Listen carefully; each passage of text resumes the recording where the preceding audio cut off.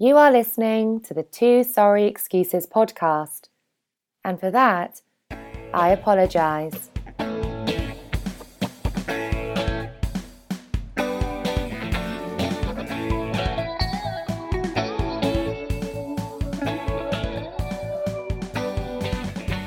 Hello, and thanks for downloading the Two Sorry Excuses podcast, recording live from the bridge of the Starship Enterprise. I'm your captain, James T. Kirk. And I'm your good buddy, Liv. Mr. Liv to you. The most logical of thinkers on this podcast. I thought you were going to go with Bones, but that's good enough. If you're keeping score at home, this is episode 60, the Vulcan Death Grip Edition. Yeah, if you're keeping edition. score at home, Leonard Nimoy died the other day. Yeah, rest in peace, Leonard Nimoy. Nimoy. Mr. Spock himself. Were you a big No. Star Trek guy? No. I used to watch the old reruns when I was a little kid, because I was a little kid, and they were kind of campy. I was 8 or 9, but I never got into going and seeing all the movies and all that stuff, Yeah, I think it was definitely before our time, because I remember watching them as a little kid. I think I might even watched them on UHF. Well, yeah, that's when I saw them. There was one of these, probably when I was 7, it came on the air. It was a brand new UHF channel. And that was their programming was Star Trek, Batman. It was also you remember the Voyagers? That show that when we were it was the boy and who was it, John Eric Hexum or whatever, where they're traveling through time. That probably came out in the early 80s and lasted for 2 seasons. That was the staple of this new UHF channel, and that's why I used to watch Star Trek. We had two we had one television down in the main area, the living room area, which was a big open. Today, if you ever watch Home and Garden TV, all the houses want to be open concept. The house I grew up in, this house, is an open concept house. You walk into a big foyer, and then you walk into what is a huge living dining. Foyer. Foyer. Yes, it's a foyer. So the kitchen and the dining area was there, and then the living room, and then that's where the TV was. And that was it. We just had one TV. But my parents had this my dad had it in college or something. It was a little 13-inch black and white with the rabbit ear antennas, and you could get UHF. And if they had company or friends over, or it was a weekend, and we could stay up late to watch TV, they'd put that in their bedroom, turn it on, and we'd watch reruns of Star Trek. But that's as far as I got into it. I never was a big Star Trek fan. I never watched the other generations of it, No, and the reboots and the J.J. Abrams. I never even saw the new the J.J. Abrams one, even though people that weren't Star Trek geeks were gonna see them, Yeah. But I did see the movie UHF, Yes. With Weird Al we got Yankovic. it all on UHF. I couldn't even tell you what the premise of that movie awesome. was. Where it's I think it's his uncle who's a compulsive gambler, donates the station to him or something. And he needs to turn a profit. So he keeps coming up with all these kooky programs, That's a classic film, Does it stand the test of time? Michael Richards is in it. Yeah, he plays Stanley Spadowski, the janitor. The only thing that doesn't stand the test of time, the fact that they had UHF channels. Because kids wouldn't know what the hell that means, but the Weird Al Beverly Hillbillies video, which is done in the style of Money for Nothing, is classic. Have you ever seen it? No, it's one of his songs. It's one of his staple. Watch the video, and it's Beverly Hillbillies, and it's just like the friggin' Money for Nothing video with the computer animation. It's Jed Clampett walking around. It's Look at that clip. You gotta watch it, dude. All right, I'll check that out. Oh God. No, and he's doing the friggin' Beverly Hillbillies song, but in the style of Dire Straits. And it's like, let me tell you a story about a man named Jed. Weird Al Yankovic, 30 years later. Weird Al's great, man. Holding up the scrutiny. He's still selling millions of records, too. Yeah. Yeah, he just had that one come out not too long ago where he was releasing all these things on YouTube videos, and they were getting millions upon millions of hits. I think that genre of music, that style of comedy, never goes out of style. I mean, he did one about recently, and that was who is it? Benita. She sent it to me. It was a big one because it was about friggin' grammar usage. You know? It was one of his new ones, and he's having like a new golden age. You know? I'll tell you the Weird Al Yankovic video that I love is the Gangster's Paradise. What's Amish that? Paradise. Amish Paradise. I think that's classic. I'll tell Weird you Al. a funny Weird Al thing. There was a guy that I went to school with from like grammar school all the way through high school. Steve Zissou? No.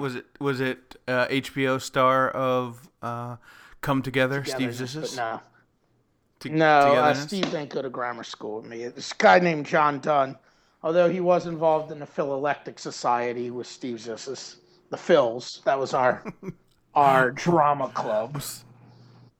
Okay. But his name's John Dunn, you know, and he's an out of the closet gay guy now. But he had a twin sister, Erin. You know, they're very, very cool, good kids. You know, very cool people. John Dunn was always one of the funniest damn kids around. You know, and also because he was involved with theater, he always had a flair for theatrical stuff. In fact, he lives in Houston now. I know he works in computers, but he's also very involved with the theater community out there. You know. Okay. And in 7th grade for the talent show at St. Catherine, he did Like a Surgeon. You remember the Like a Surgeon video? And it might have been better than the Weird Al video.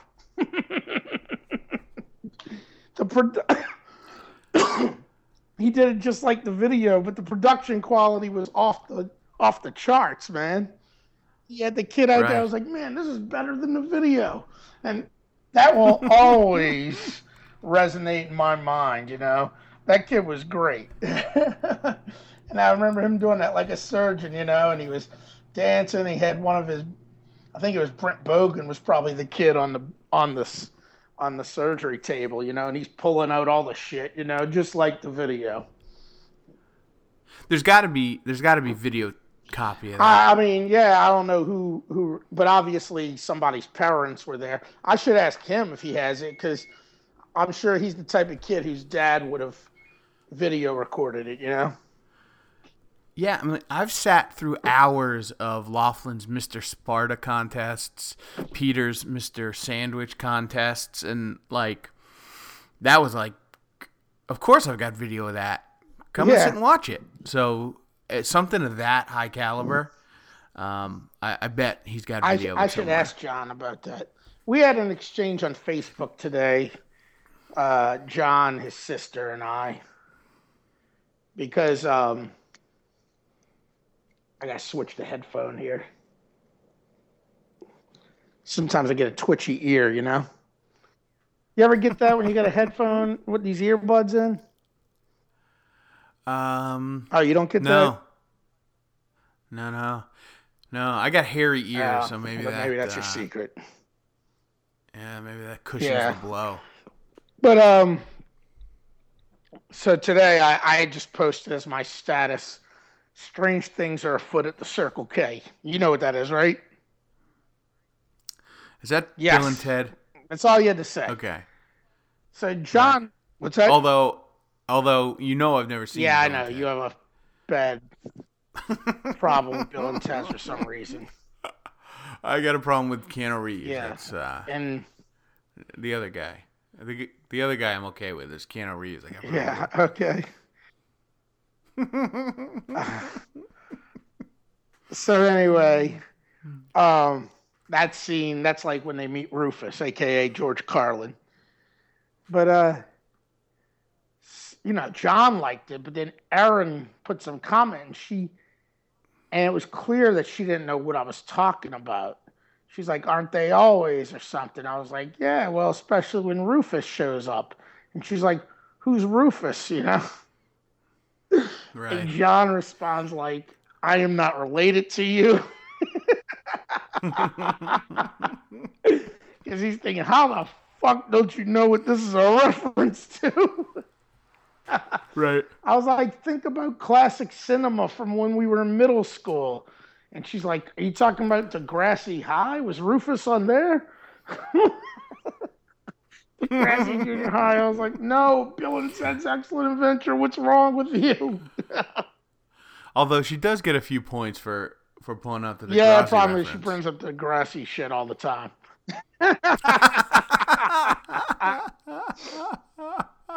That's a go-to. I know we've had other social media discussions about Degrassi.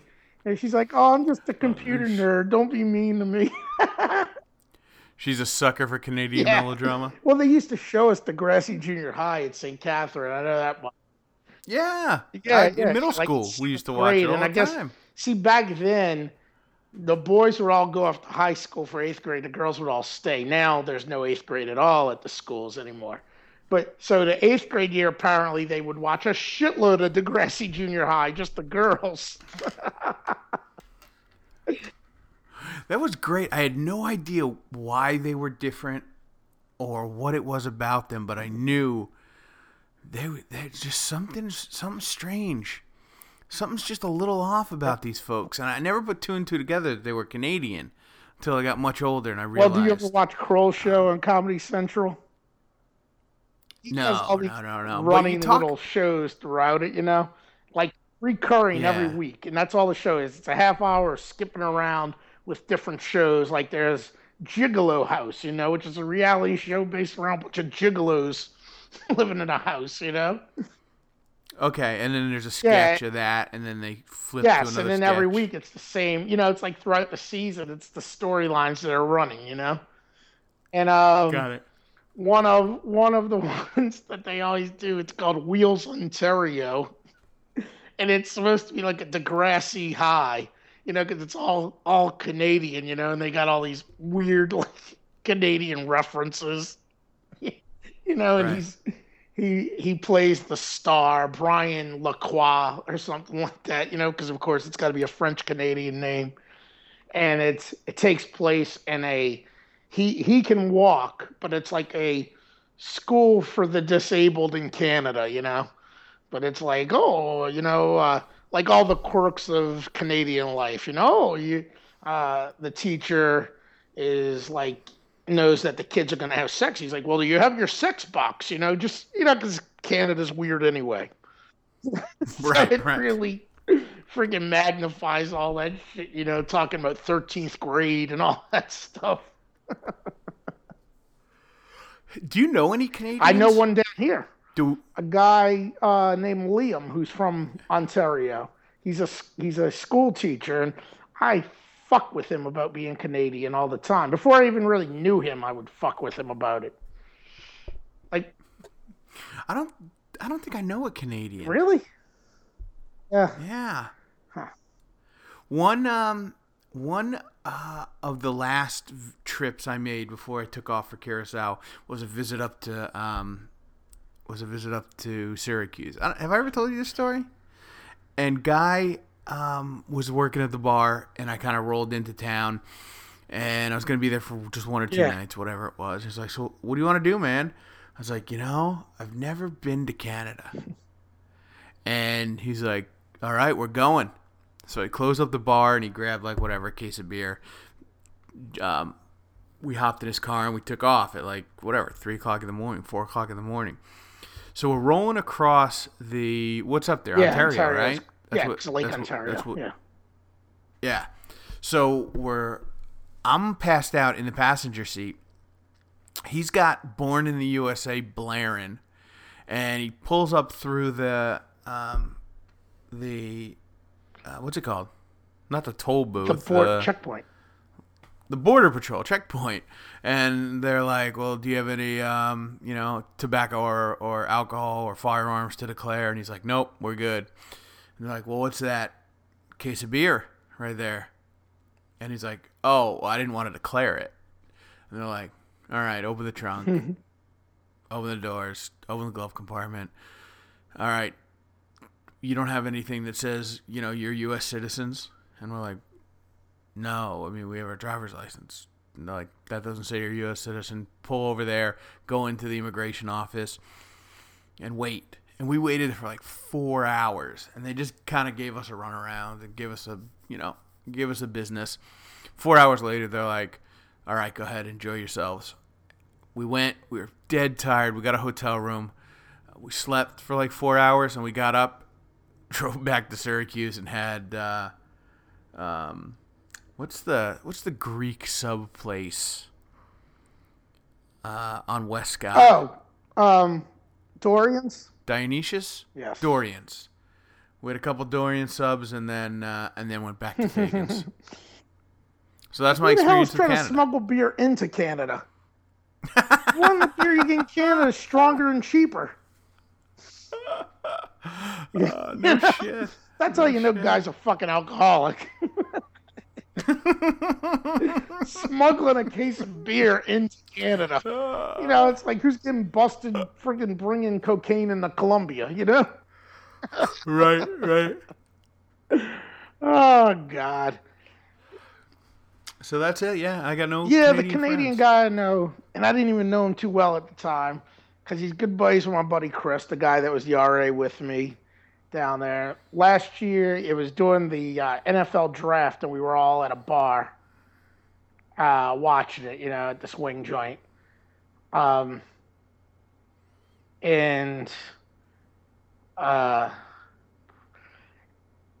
I was just ragging on him mercilessly, making jokes about the Canadian football draft, taking place at 11:30 on a Wednesday.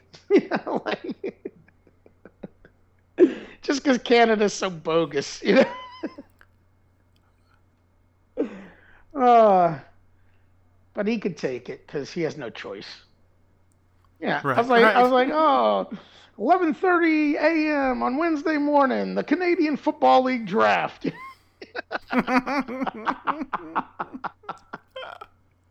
Because of course it would be some weird shit like that, the CFL draft, Right. The first, second, and third pick, Ricky Williams. Yes. Oh, man. Oh, I hope he scores a rouge here. Yeah. So it was good times. Good times. Well, there we go. One Canadian. Yeah, I'm sure there must know other Canadians. I don't know this girl that well, but I had a friend in law school whose wife had a very good Canadian friend who I just pissed off once. And I think I pissed her off because I made fun of Canada. But she had no sense of humor anyway. She wasn't as nice as most Canadians that I've met because Canadians are always real nice. Like I remember, that's where I met Canadians. My friend Blair and I, we were at the Guinness Brewery in Dublin, and we were in front of the gate out there. I was like, I want to get a picture. And I saw these two Canadian tourists. And I mean, you might not know Canadians, but I'm sure you've encountered them before. Right? Okay. And they're always so nice. And they're very, they're almost like Mormons. They're always so giddy. Mormons are always white so chipper. And pasty. And see, and I'm like, hey, man, because they had the Canadian flags on their backpack and all that shit. They want everybody to know they were Canadian because Canadians always sport the Canadian flag. I'm like, hey, you guys mind taking a picture of us? And they're like, oh, yeah, sure, great, that's wonderful. And that's what Canadians mean to me. Canadians are like the Swedes of North America. Are they? Yeah, Swedes are very friendly and very polite and like love Sweden. Yeah. They adorn the Swedish flag on a lot of their gear. They all wear like tracksuit jackets. Oh, that's Europeans love that look. You see that all over Boston with all the Euros that are in town there. The like kind of skinny jeans with the track jacket thing. Yep. Like I have this like Puma shoes, you know. Well, that's funny you say Puma because I have two of those sweat jacket type deals. One is a Syracuse one, which is really awesome. It was Ange and I started dating like we went on our first date in like a December-ish pre-Christmas, and then we didn't get together again until like well after the New Year. So like we'd only gone out on like 3 or 4 dates before Valentine's Day, but it was pretty evident that we were into each other and it was all systems go. So the first thing she got me for Valentine's Day was a retro Syracuse track jacket. Yeah. Like a champion kind of deal, and it was really cool. And at one other point, she had gotten me this Puma track jacket. Okay. You know, kind of like Euro style, but the Syracuse one was like totally classic throwback, but the Puma one was definitely like Euro trash style because the zipper was on the other side. I still have it. I still wear it. One like that, which I got when I was in Italy. And I had to, you know, it's by a European friggin' athletic supply company, you know. Right. It fucks me up because all male American zippers are the same way. And they got it on the side when it's in America. When it's on that side, it means it's a female garment. Yes. Correct. Well, I'd hate to see the female that could fit into this jacket. No, because they're not female garments. It's just the way they do it because everything's a little different in Europe. Yeah. Well, Europe. It was like the game I used to like to play when I was over there. Gay, European, or both. Sometimes, you know, there's a lot of things you see there, which if you saw over here, you'd be like, oh, that's a gay guy. But over there, it's like, right. You know, he might be gay, or he might just be European, or maybe he's both. You know, like over there, it's not weird for a straight man to wear like capri pants. You know? Right. I mean, look, Rafa Nadal wears the capri pants. But, you know, if you're walking around America in capri pants and you're going to walk into like a straight, like super testosterone era, you're asking to get your ass kicked. You can do that unironically in America if you're not a gay man. Right. There was a period where I considered the capri pants. Yeah. Because one of my top 3 assets are my calves. My calves and ankle combination. Yeah. I would say that those are one of my top 3 physical attributes. So any chance I get to show them off, the calves are a big attribute for me too. It. So that's why I like shorts. Yeah. You gotta flout what you got, you know. I hear you.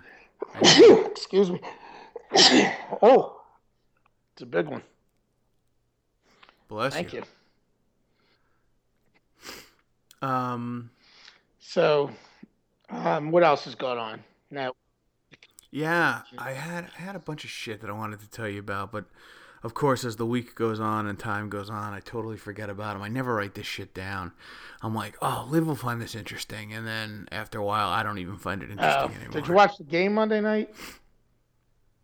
No, I've been so busy, man. Who do we play? Notre Dame? Virginia. And I was like, I'm going to watch the first half. And I'm like, if we're getting embarrassed at the end of the first half, I won't watch the rest of the game. Well, what do? We stuck in. Yeah, we were up like 13-2, like friggin' 3/4 of the way through the first half because Virginia couldn't score. But then the last like 3 minutes of the first half, Virginia starts friggin', they came alive and scored like 20 something points right away. But it was still only like a 3 or 4 point game at halftime. But I'm like, now I gotta watch the whole thing. And of course Right. it wasn't a question in the second half. They're way better than us. But I'm like, I got stuck here watching it. Why couldn't we just get embarrassed the whole way through? You know? Yeah, it's just so tough, like it, it's sad that it really comes down to all that matters is March these days. These days, yes. But it really does. It really does. When you don't have that, I don't know how a school like Wagner or Monmouth, or any of these like small Division I colleges even have an interest in their athletic teams, because once every 10 years they go to the NCAA tournament, or once every 10 years, like, they've got some type of, I don't want to say national prominence, but at least regional prominence, Yeah. Like they're a story in the news around here, or like St. Francis of Brooklyn is the NEC champion this year, and they've got the NEC Offensive Player of the Year, they've got the NEC Defensive Player of the Year. Last couple years before that, the NEC's marquee team was Robert Morris, and they had a young coach, like one of the youngest in D1. Not only was he a University of Pennsylvania graduate, he was a Christian Brothers grad. So, like, I followed him. My dad you went to your high him. school. Very cool. Yeah. And my dad went to Penn. Okay, so, very cool. We followed him when he got the job, and they took. They beat Kentucky in the NIT 2 years ago. They beat Kentucky in the NIT. When he got the job, I emailed him and said, "Listen, I don't, you probably don't know me. Maybe he was there when I was there. Like, he's a couple years younger than me, maybe. So I was like a freshman. He was a freshman. I was a senior or something. And I emailed him. I'm like, hey, listen, I'm a CBA grad. My dad's a Penn grad. We've been following I've been following your career for a long time. Blah blah blah. He's like, hey, listen, I actually remember you. You were in, you were the mentoring program, when I was a freshman or whatever. I was like, wow, it's pretty awesome. And then when he beat Kentucky, I emailed him back. And, he got back to me right away. Like, this is a D1 coach. John Calipari's not answering his own email, and I understand that, and I respect that. He's on a different level. But, this guy is he's still coaching for a contract. He's still coaching for his job. This is what he does for a living. And to take the time and, and email a random dude, I'm sure he got hundreds of emails that day. So, those stories come around once every 10 years for those schools. And, we're lucky enough or have enough foresight to have chosen a school that, that's in it to win it every year, even when, when we don't have a realistic shot of winning it, just throw our hat in the ring. We got a chance, look at 96. So it just, really just kind of burst my bubble. So much so that I'm wondering even if I have the energy or the wherewithal to do the annual DeSantis Final Four. This is my thing. Bracket tournament pool. Because obviously no Syracuse people ever do well in your pool, and the problem is we're usually in the tournament. That's what I was thinking, because today the email went out for the Sleepy's pool, And by the way, it is Sean Reardon's 43rd birthday today. Oh, shit, he has the same birthday as my dad. Oh, nice. Happy birthday, Mr. DeSantis. Yeah. Or as we like to call him on the show, Mr. D.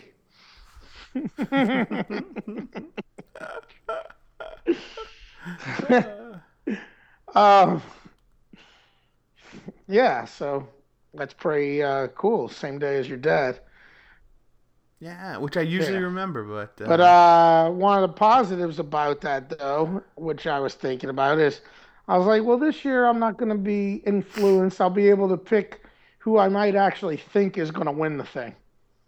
You know, the 4 teams I really think are going to get to the Final Four, not the team I want and the teams I wish will go against them. Right. Okay, then that's it. Then that solves it. We're gonna go. We're gonna ramp it up again. I think this might be. Next year will be the 10th anniversary, and it had gotten up pretty big in the last couple of years. Maybe $350 is the pot or something. But yeah, that's a good observation.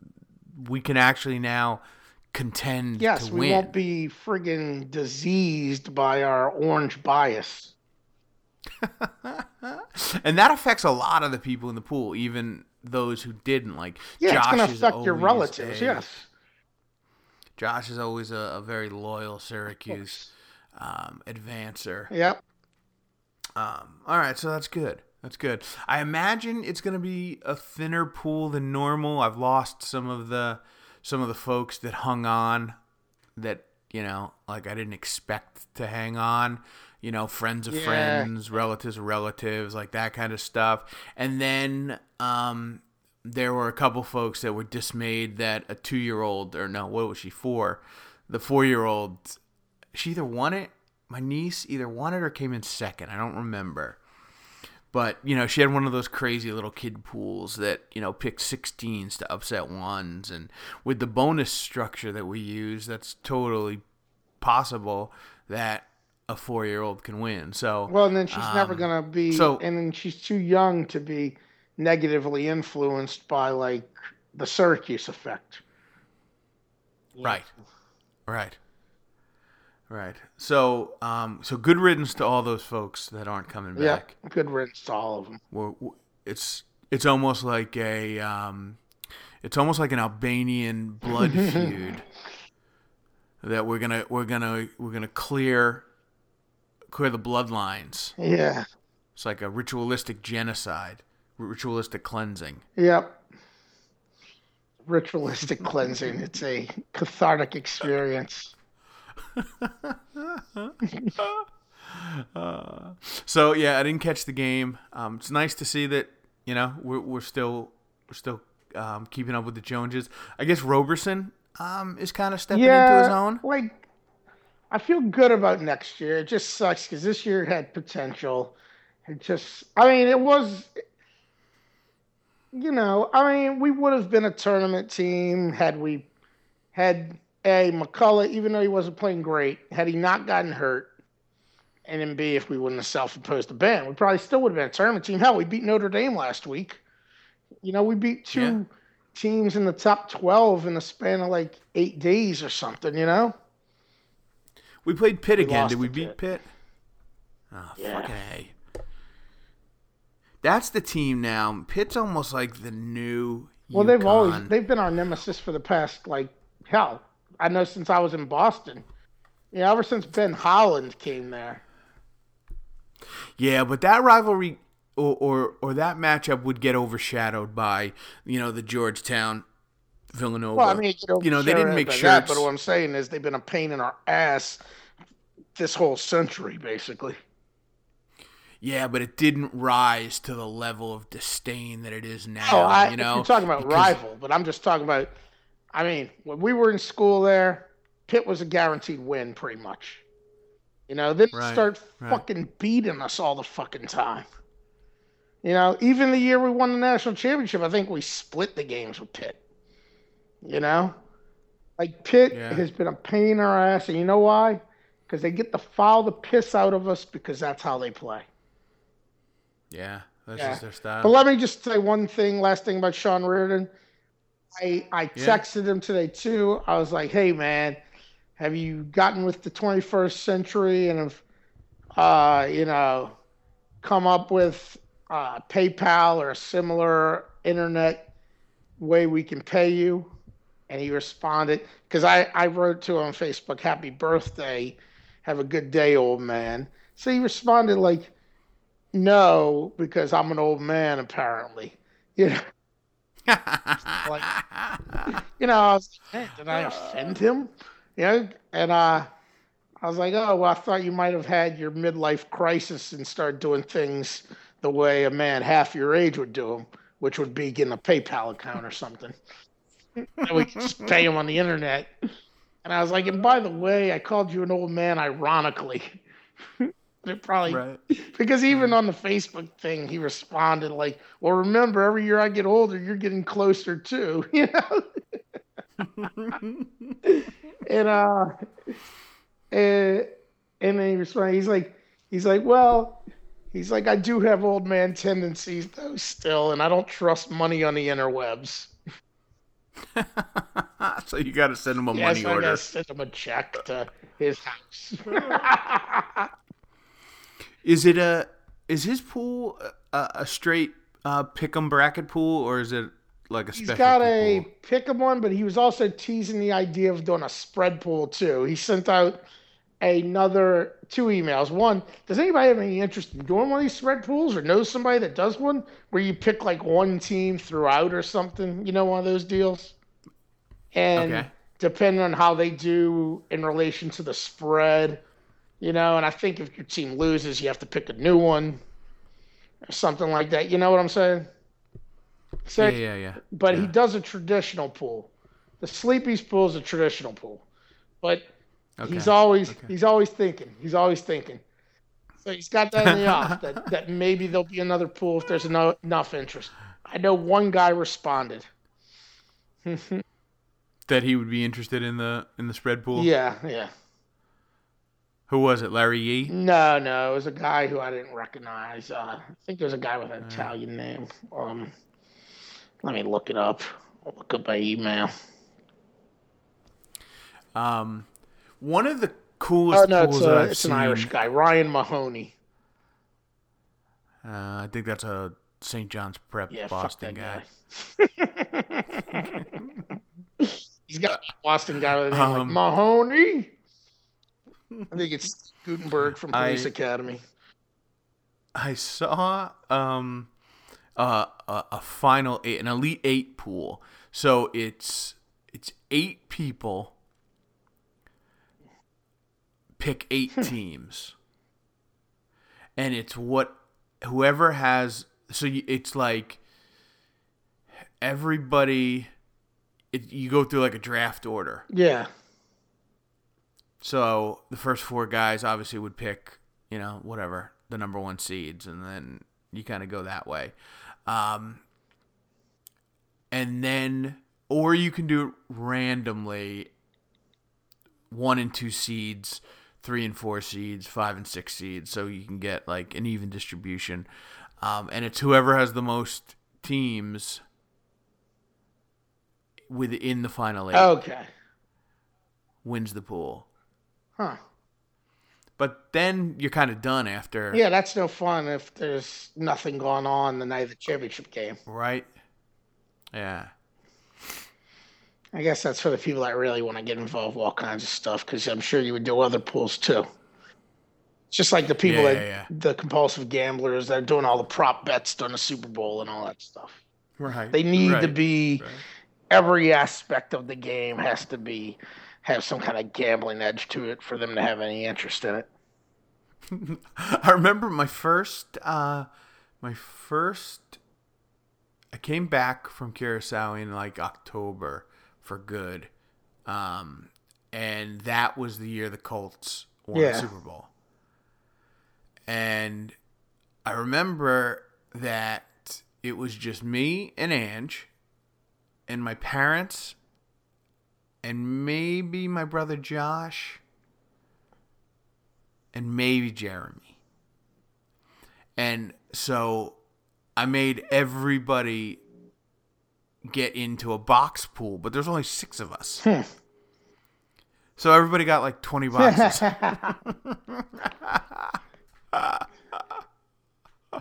And then I put prop bets up for the national anthem and the coin flip and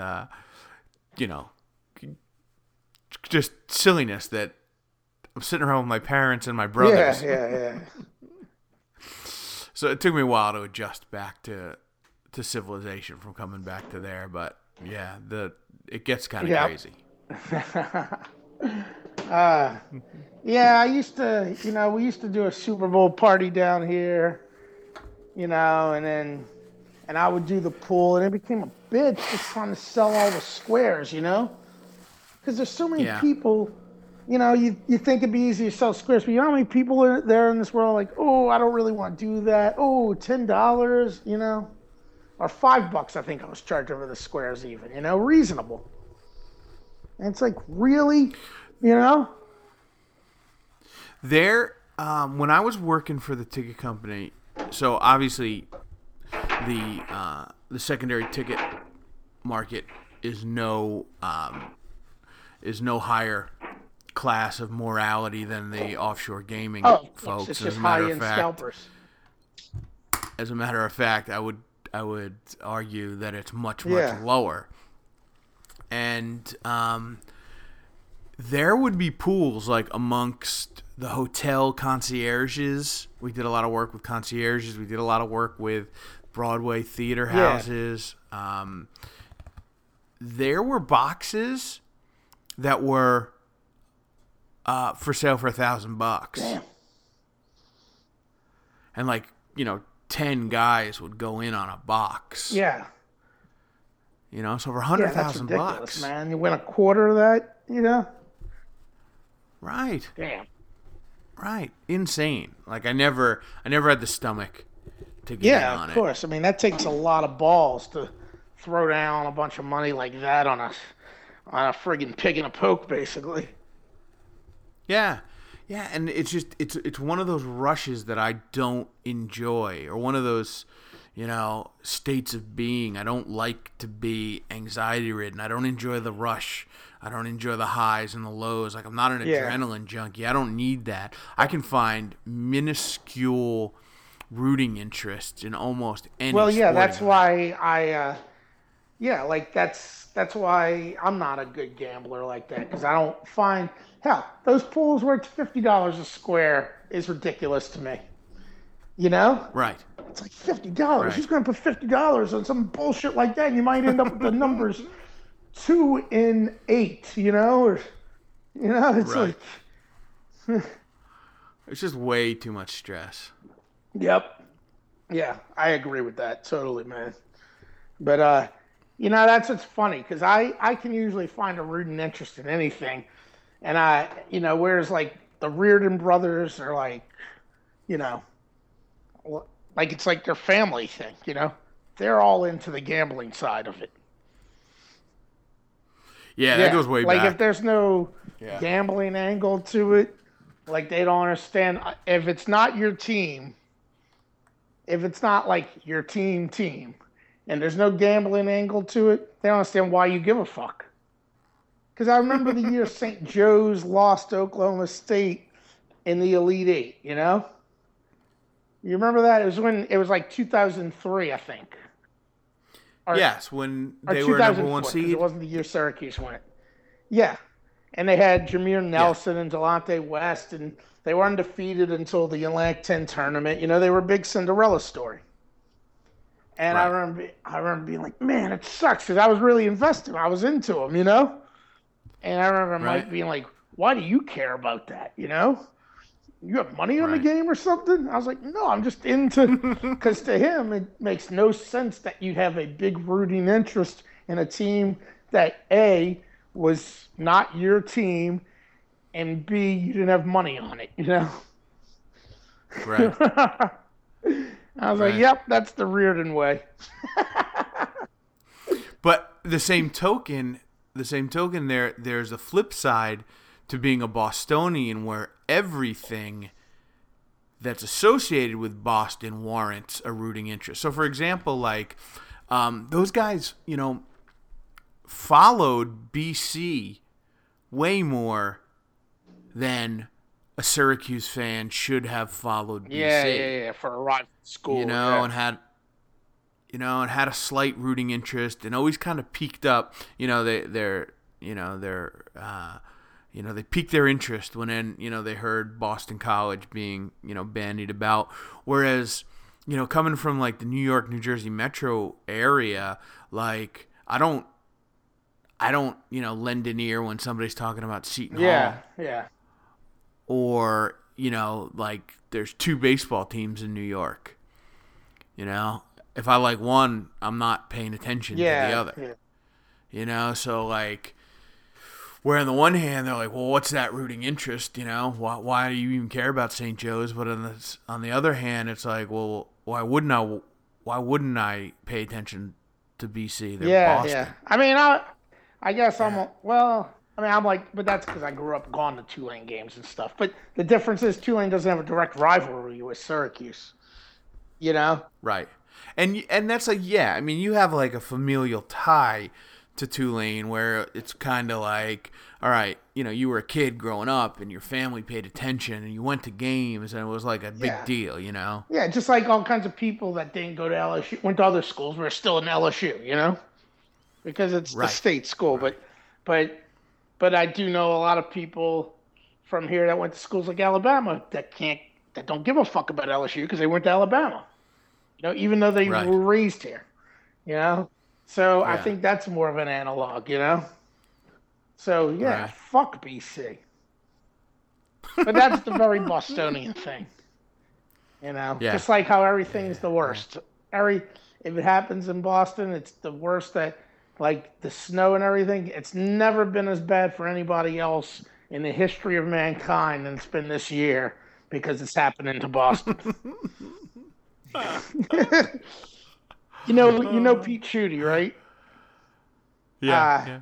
Pete Schutte's from Cortland. Not from Cortland. He's from Oswego. He went to Cortland State, where he was the quarterback for a couple of years. Transferred to Syracuse. So he spent his whole life in shitty snow and cold weather. He's been living in Boston for about 15 years now or so, probably. He had on Facebook a few weeks ago about, I grew up in central New York and this is the worst it's ever been.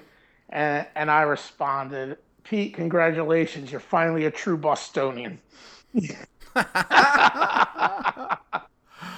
It's true, man, because in 4 years up there, I can remember a winter that was worse than any winter anybody has gotten in the last 20 years. Yeah, you know what I mean? Like, just feet and feet and feet of snow. Like, up there, you contract out for your driveway to be plowed, and you pay based on the feet. So you contract 10 feet. And once the total accumulation reaches 10 feet of snow, they stop plowing your driveway, or you got to pay them extra. Like they do it in feet. Which is ridiculous. Yeah, 120 inches of snow is a lot of snow. Yeah. Yeah.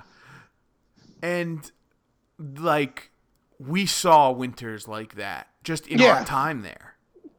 And I know Boston's, like, coming close to breaking their record or whatever, but it is funny. It's always whatever's happening to them. No, don't tell me that. It's never been worse than it's here right now. They're such martyrs, those people. God bless Boston. No wonder they don't listen. They don't listen. Who cares? They know it. It's just like any new. I think about it all the time because, like, I see, like my buddy Pete. Pete the Albanian. I follow him on Twitter and he'll retweet stories because he's into the Boston sports scene because he's from Boston. But the stories, they always, he's retweeting other people's stories, but it's like if they involve Boston, it's like as if they're the most important stories. You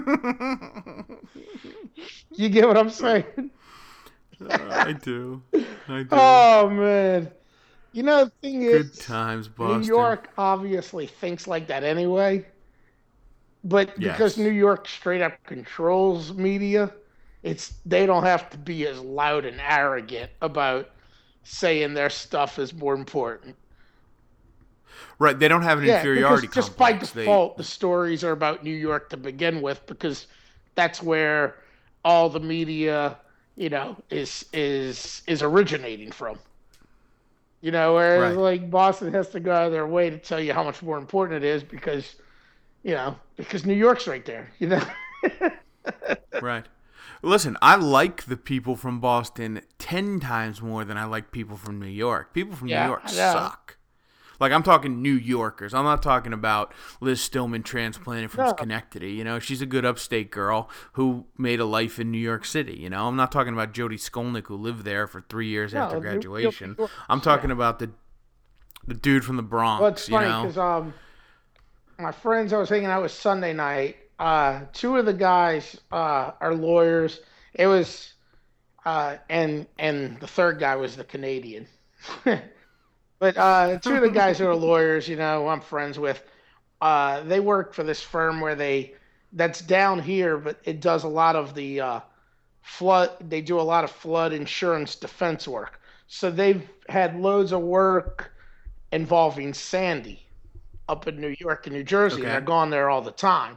And one of the guys actually is from New Jersey. I think he was born in New York City, but he grew up in New Jersey or whatever, So like he's from up there.